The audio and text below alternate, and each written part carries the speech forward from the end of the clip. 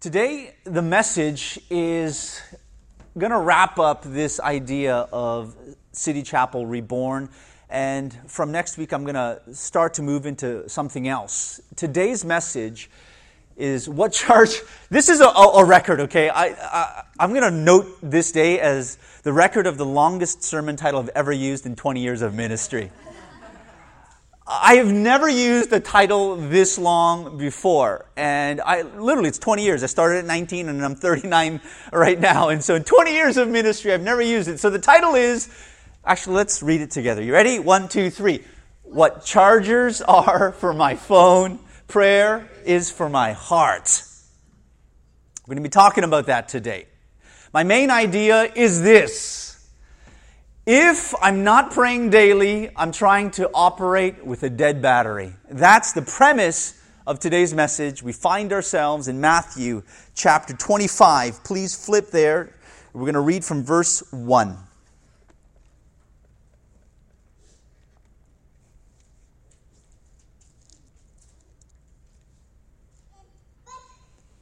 Matthew 25, we're going to read the first 13 verses. Jesus is teaching again 2 days before Passover, before he is going to be betrayed, ultimately delivered up and crucified. And so it's the tail end of his ministry. He's having this private conversation with his disciples, giving them the gist, the real important stuff right before he heads to Calvary. And so it's definitely an important private discussion that he's having, telling them of the very, very jewels of the faith. And 25 is no different. The first 13 verses, it says this: "Then the kingdom of heaven will be comparable to 10 virgins who took their lamps and went out to meet the bridegroom. And 5 of them were foolish and 5 were prudent," or wise. "For when the foolish took their lamps, they took no oil with them. But the prudent took oil in flasks along with their lamps. And now while the bridegroom was delaying, they all got drowsy and began to sleep. But at midnight there was a shout, 'Behold, the bridegroom! Come out to meet him!'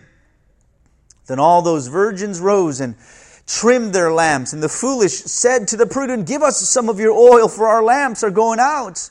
But the prudent answered, saying, 'No, there will not be enough for us and you too. Go instead to the dealers and buy some for yourselves.' And while they were going away to make the purchase, the bridegroom came, and those who were ready went in with him to the wedding feast, and the door was shut.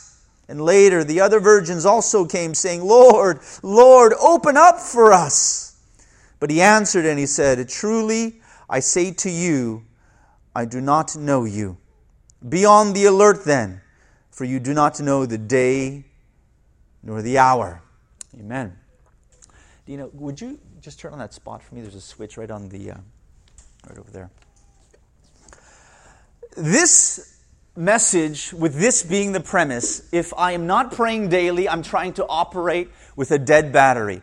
All of you, I would assume, have one of these things. I give you permission. Please take it out. Just flash it in front of me. I want to see what kind of phone you have. All right. Are we iPhone heavy or Android? We're definitely iPhone heavy, kind of. Yeah, okay. Oh, good, thank you. You can have it next to you as your own visual reminder and example today. Now, this particular parable of these virgins and lamps and oil and flasks, we're going to kind of decode all of that today and talk about what it means for us on a day-to-day basis, for us as Christians living today. As I start out, let me say what maybe would be some useless things. Slapping the title church on the side of a building and that community of people having zero influence where they're at. Maybe even appearing as a Christian myself and not living a Spirit-filled life. Going home, having a working stove and all of your cooking utensils, but having no food to cook. All right?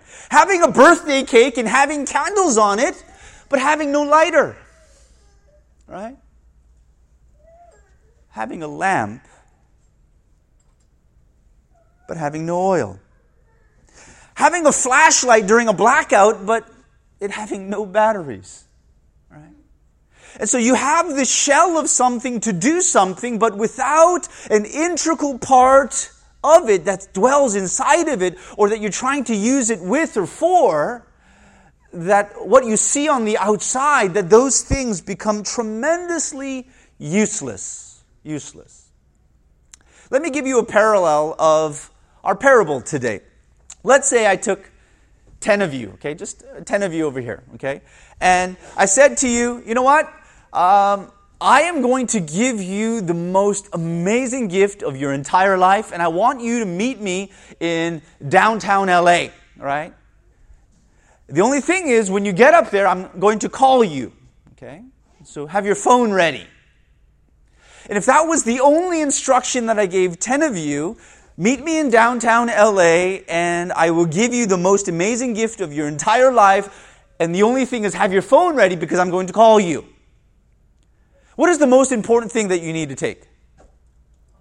Your phone, absolutely. More than your wallet, a change of clothes, a snack for the day. Doesn't matter anything else. You gotta bring the phone, because this is the vehicle by which I am going to contact you. Now, if you were smart, you would not only bring your phone, you would also bring a... Absolutely. Thank you, Mimi, right? Absolutely. You deserve 2 peace signs for that, okay? You would bring a charger. I mean, I gave you no instruction as to when I would meet you, only that I would meet you. And if you have your phone and it's juiced up for today, great. I mean, I got a full battery, full bars, whatever it might be, and I'm on my way. But if you are wise, you will think ahead and think about bringing a phone charger, an external battery of sorts, something to replenish the battery and the power within the phone itself. And so, going to the parable, let me say this. The lamp of the parable is your Christian appearance. Looking like a Christian. Having a lamp. They all had a lamp, right? And it was all working. And appearing from the outside, as the world sees me, I look like a Christian. I attend church. I don't do completely evil things. I might sin from time to time, but I do feel bad and have remorse for that. I try to repent and do things that are good in society and with my neighbors and in the world. And I have an appearance as a Christian. And what would the oil be? The oil is like a spirit-filled life. And so you have a shell of Christianity and the oil inside that gives flame in here, that gives the fuel to the fire. This is the presence of God's Spirit. That it's not looking like a Christian that makes us Christian. It is having the Spirit of God inside of me by which I'm a Christian. And so I can go to church as I did many years of my teenage life. I went right from early childhood, as early as I can remember, probably from birth. In my mother's womb I went to church, but I was not a Christian. I went to children's Bible studies. I went to camp, and I did pray. When I was a teenager, I went to church. I ditched most of the time. I went to the pool hall down the street, yeah. And I took my offering, and I went to Poncho's and bought a taco or played Street Fighter 2, you know. Even though I had the motion of a Christian, the appearance of a Christian, I was not. Because a Christian is a person who has the Spirit of God inside of them. God's Spirit. So what is the flask then? I want to say the flask is a prayer-connected life. Because there are 3 important things in our parable: the lamp, the oil, and the flask.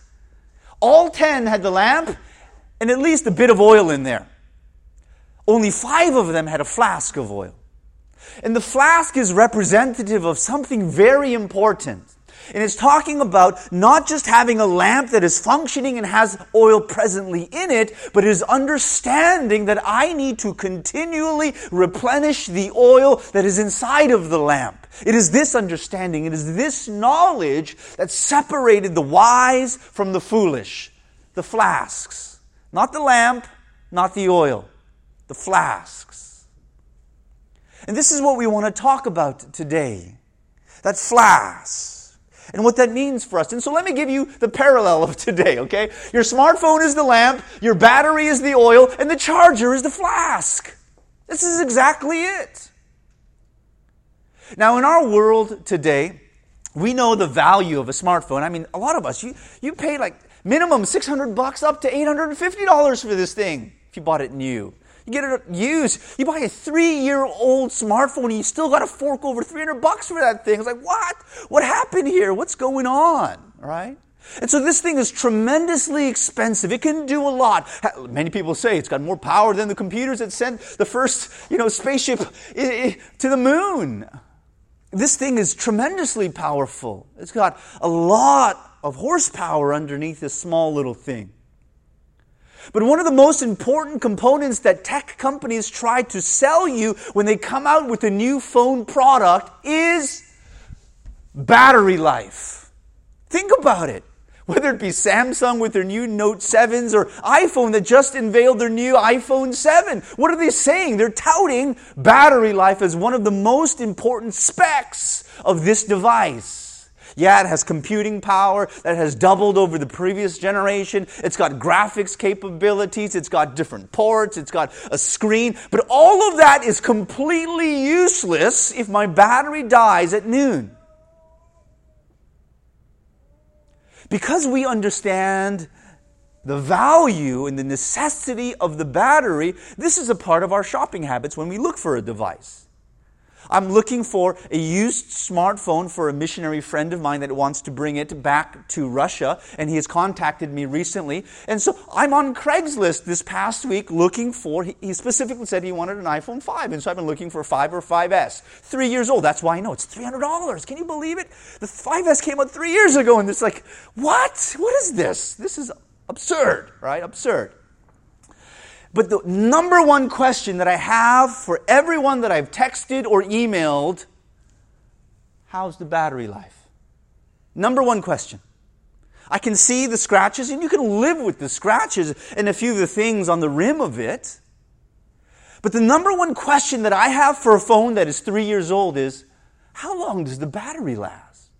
Because I can give them a phone that is completely in mint condition on the surface, had a screen protector on it, and they tout that on Craigslist, right? Had a screen protector and a case on it all since I've had it. It's in mint condition, whatever that means for a 3-year-old phone, right?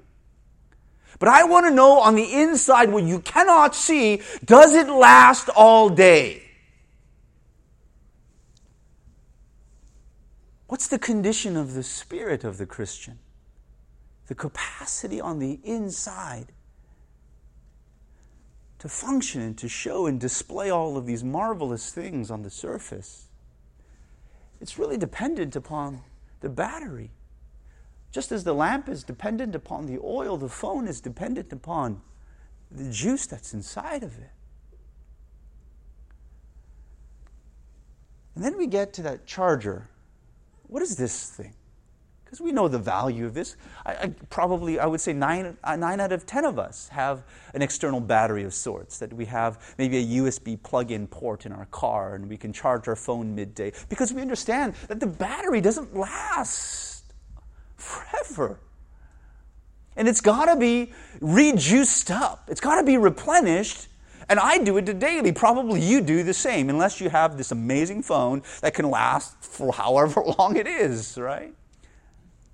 But to plug it in every day.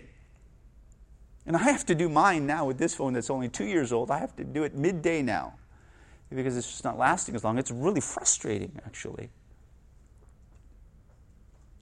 And if you think about the value of an $850 phone coming down to a battery that might have cost the tech company maybe $20, $30, I don't know how much this battery costs, right? And then you come to a cord that probably costs them a couple of bucks to furnish. And when you dwindle the value and the functionality of this phone from what it is on the surface, you really come down to saying, okay, I got great battery life, but if I don't have a charger, it's going to deplete. There's something that we all know, that if we use our phone more than we charge it, it's going to go dead. And so how do I want to parallel this with the Christian life? How do I want to talk about this idea of the Christian appearance and the Spirit-filled life of having the presence of God within me and what it means to be connected, what it means to be juiced up, full of power and energy, so that we can actually function, so that the screen turns on, so that we can actually utilize our lives as it was meant to, with all of its sophistication, with all of its particular talents and little nuances. The only way to utilize that is if the battery's juiced up regularly, and it's constantly every single day. And so the foolish person, let's talk about that side, those 5 virgins that were foolish. They were the ones that were living only for the now. You know, you all have friends or family members that live for the now, right? It's just about the moment. It's just, I'm just going to live in the moment. I don't care about next year. I don't believe in resolutions. I'm just going to live today as is, right? They're living in the now. They'll keep up appearances, attending church, checking Christian on voting polls and stuff like that. But it's really mainly about this world and the benefits that the world can offer now. That the foolish does not consider spiritual things of primary importance. It's about the here and now, not about treasures in heaven. I want the treasure now. I want to be able to withdraw from it now and experience the benefits of it now. I don't want to put treasure in a place that I'm putting it in like a retirement account, a spiritual heavenly account. I want quick access. I want to take it now. I want to withdraw. I want it fluid. But the foolish person only thinks about that now. And it is the wise that thinks about the road that's ahead. The virgins were thinking the lamp is going to burn, but the oil is going to go out, and we do not know when Jesus will come, the bridegroom will come. So we better prepare ourselves for a longer journey. And this parable was clear when it says that the bridegroom delayed himself. In the parable that's after that, the parable of the talents, the master who gave out the talents to the 3 slaves, the one 5, 2, and 1, it says he also delayed a long time before coming back. And there seems to be an element of the necessity of patience for the Christian life. Patience. To be able to endure a season. To be able to go a longer road and not give up. There is that aspect of the Christian life that is so important. Patience and perseverance. And the wise were the ones that were saying, okay, we know not when He will come, only that He will come. And so let us prepare ourselves for a longer road and a longer journey. Let us make sure we have the lamp and that it is a working lamp and it's got some oil inside of it. But let us make sure we're carrying a reserve and replenishing this lamp regularly. That was the distinguishing factor between the foolish and the wise. Because the wise, they realize that lamps are useless without oil. Attending church is useless without a Spirit-filled life. Consistent replenishment of oil is necessary.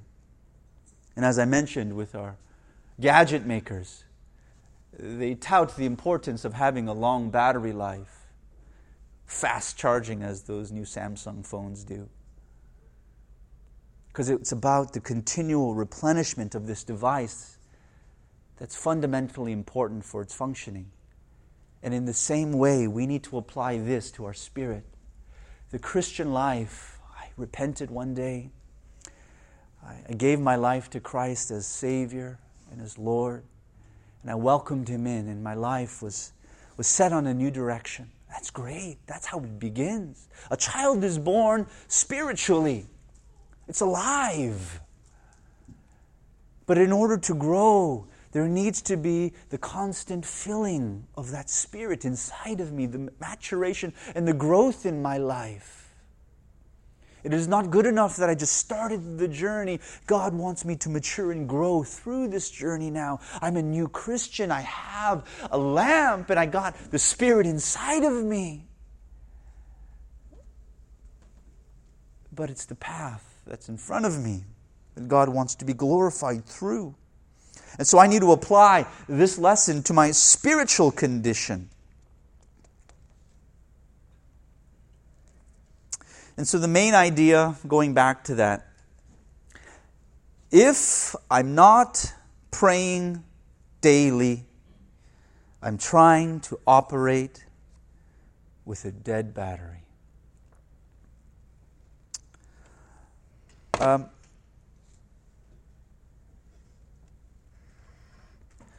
As I think about my life, and one of the decisions that I've made within the last month going forward, for however long I live,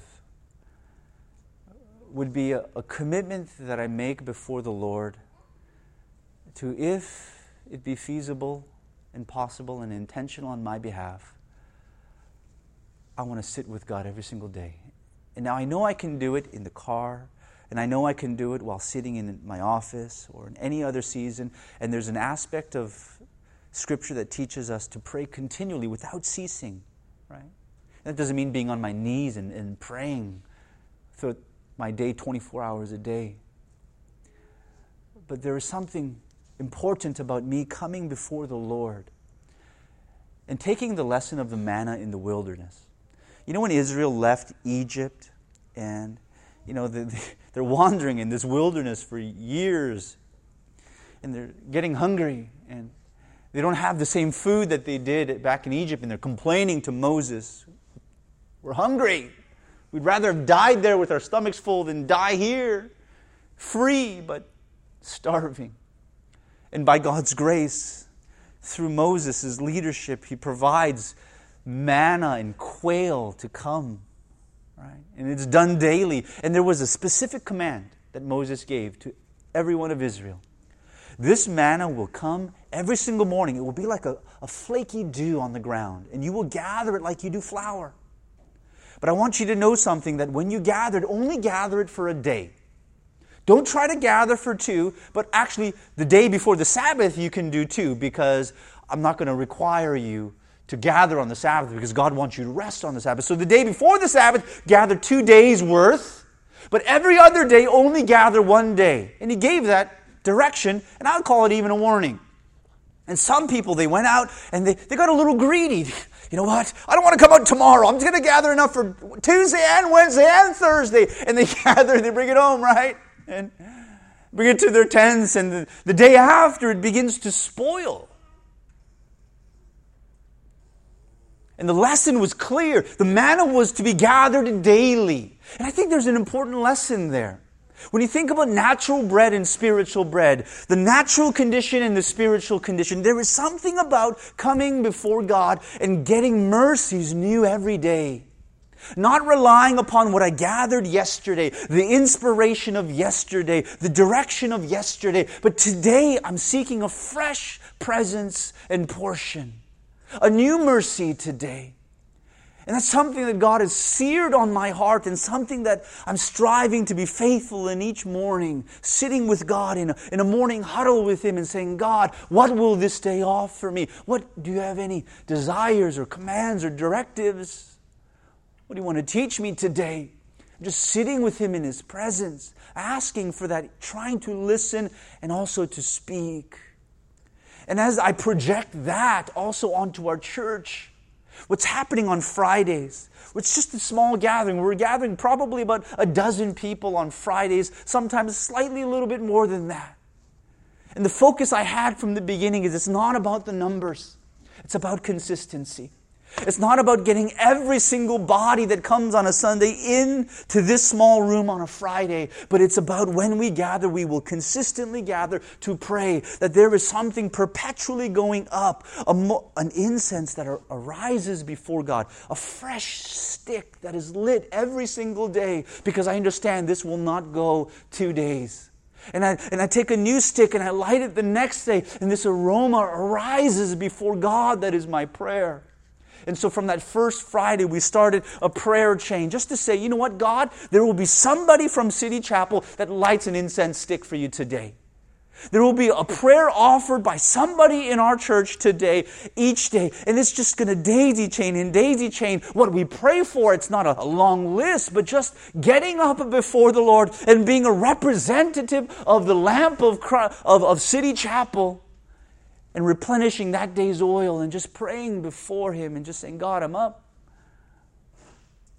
That's the motivation and the heart behind what we're trying to do at Friday Upper Room. And my cry that I have in my heart as I was praying and getting ready for today is that we as a church would be a praying church. We can be a lot of things, right? We can be a lot of things, and we want to be a serving church and a humble church and a courageous church and a faith-filled church and a growing church. We want to be a deepening church, a widening church. We want to be a generational church. We want to be a planting church. There are all of these descriptions that we need to be as a church. But one of the things that we cannot forget is we need to be a praying church. We need to be a connected church. Because why? Our generation is different from the generation that is before us. How our parents did church is very different from how we are called to do church. What God was doing in the world yesterday and what He will do today, it is not identical. What He wants to do in our community or our family or our workplace or our lives as individuals is different today. It's never identical from yesterday. There is a new mercy, a new directive, a strategy of sorts that God can implement and give to us. And so if we want to be an effective church, a healthy church, we need to be a praying church.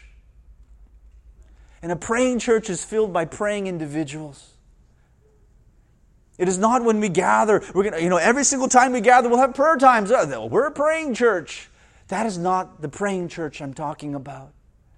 The praying church I'm talking about is a church of individual prayer sticks, accumulating themselves in a larger fire. That when we gather, there is corporate prayer, but it is a church filled with individuals that are connected with God. That when we gather, we can influence others and serve others in that spirit of prayer. We serve our community in that prayer. We serve our generation in that prayer. But to be a praying church, and that is a deep admonishment and encouragement that I have for you today. Be a praying individual. A praying individual. And as often as you charge your phone, charge your spirit. If you will not take your laptop on a business trip without your charger, do not try to live your Christian life without one as well. Don't trust in battery capacity. I got a large battery. I can go a week without praying, Yeah, it's great. Don't trust in battery capacity. Because when there's heavy volume of stuff going through the computer or phone, it depletes it fast. When crisis hits and everything is going on full steam, your battery is depleting quickly. So don't trust in the size or the capacity to hold some energy. Be a person that is connected daily.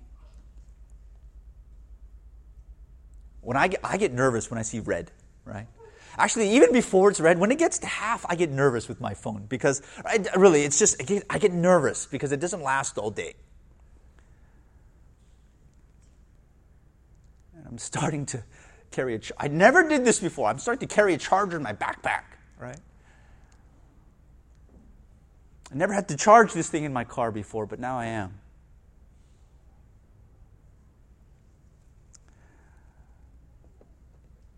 As you examine your heart, this screen may it be your face, how you interface and your functionality in the world.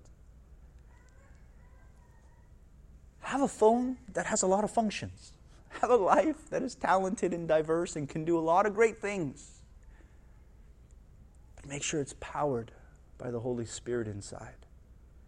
Make sure you're aware that all of the functions is useless if it's not powered by God. If He's not the source of my energy and the motivation behind my actions, I don't have a battery, spiritually speaking. And I need, if I want to be effective spiritually, I need to have a spiritual battery. I need to have the presence of God inside. And then think about what it means to be connected through prayer. And I want to encourage you to rise daily to rise daily in prayer. It is one thing to go to bed and pray before you sleep, but it is another to rise in the day. And I think we approach our day differently if we rise in prayer. When I go to bed, we're kind of like recapping our day and saying, thank you for this. But when we rise, we're rising with a different mentality. We're asking God for strategy, for direction, for courage, for His presence. And then we go about our day with a charge. And I want you to think of it like a fast charger, right? It's not like, I only plugged it in for 5 minutes. Man, dang, it only went to halfway. It's not good. It's not good, right? Don't think about the duration. Because if you start plugging in, you can take your capacity, make it larger.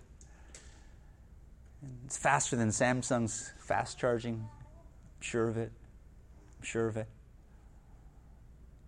But don't be focused on the time, but be focused on the consistency and the frequency.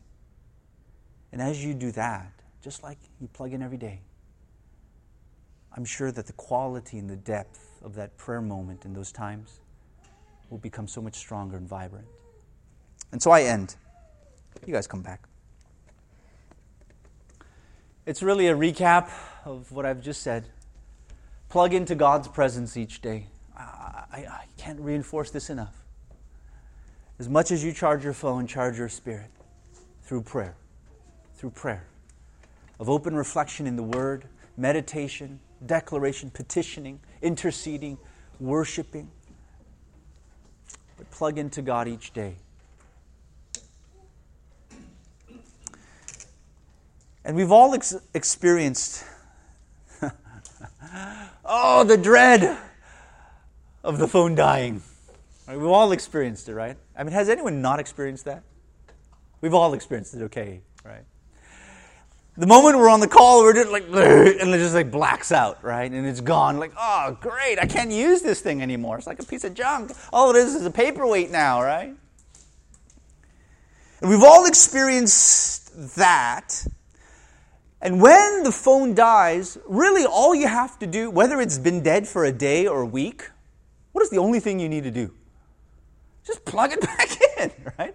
All you need to do is plug it in. And as soon as you plug it in, the iPhone, like if it's been dead for a while, it doesn't boot up right away. I don't know if Samsung phones are like that too, right? And then it gives you this little faint icon of, oh, you plugged it in. Thank you for plugging it in. It's like a little nod. Thank you. All right, you plugged it in. But it doesn't power on yet, And it does that for a few minutes, right? And so if you've been dead for a while, haven't plugged into God, I think your prayer life is going to feel a little like lull. Like, thank you. You plugged in, okay. But you're not really getting any. It's not really juiced up yet. Your screen hasn't turned on. Your spirit is not vibrant. It's not showing vivid colors yet. But just stay plugged in. Just stay plugged in. Because after a while, after it kind of gets that initial plateau and you overcome that tipping point, bing, and the screen turns white and it's got this little black icon there. I'm like, yeah, great. It's going to turn on now, right? And I think that moment will hit for you.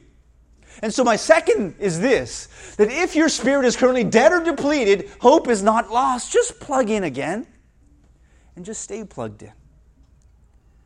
And as you plug in through prayer, that screen is going to turn on again. And then spiritually speaking, you'll be able to function and do things with vibrance and effectiveness. That's my prayer for me. It's my prayer for you. And that's my prayer for our church. Amen.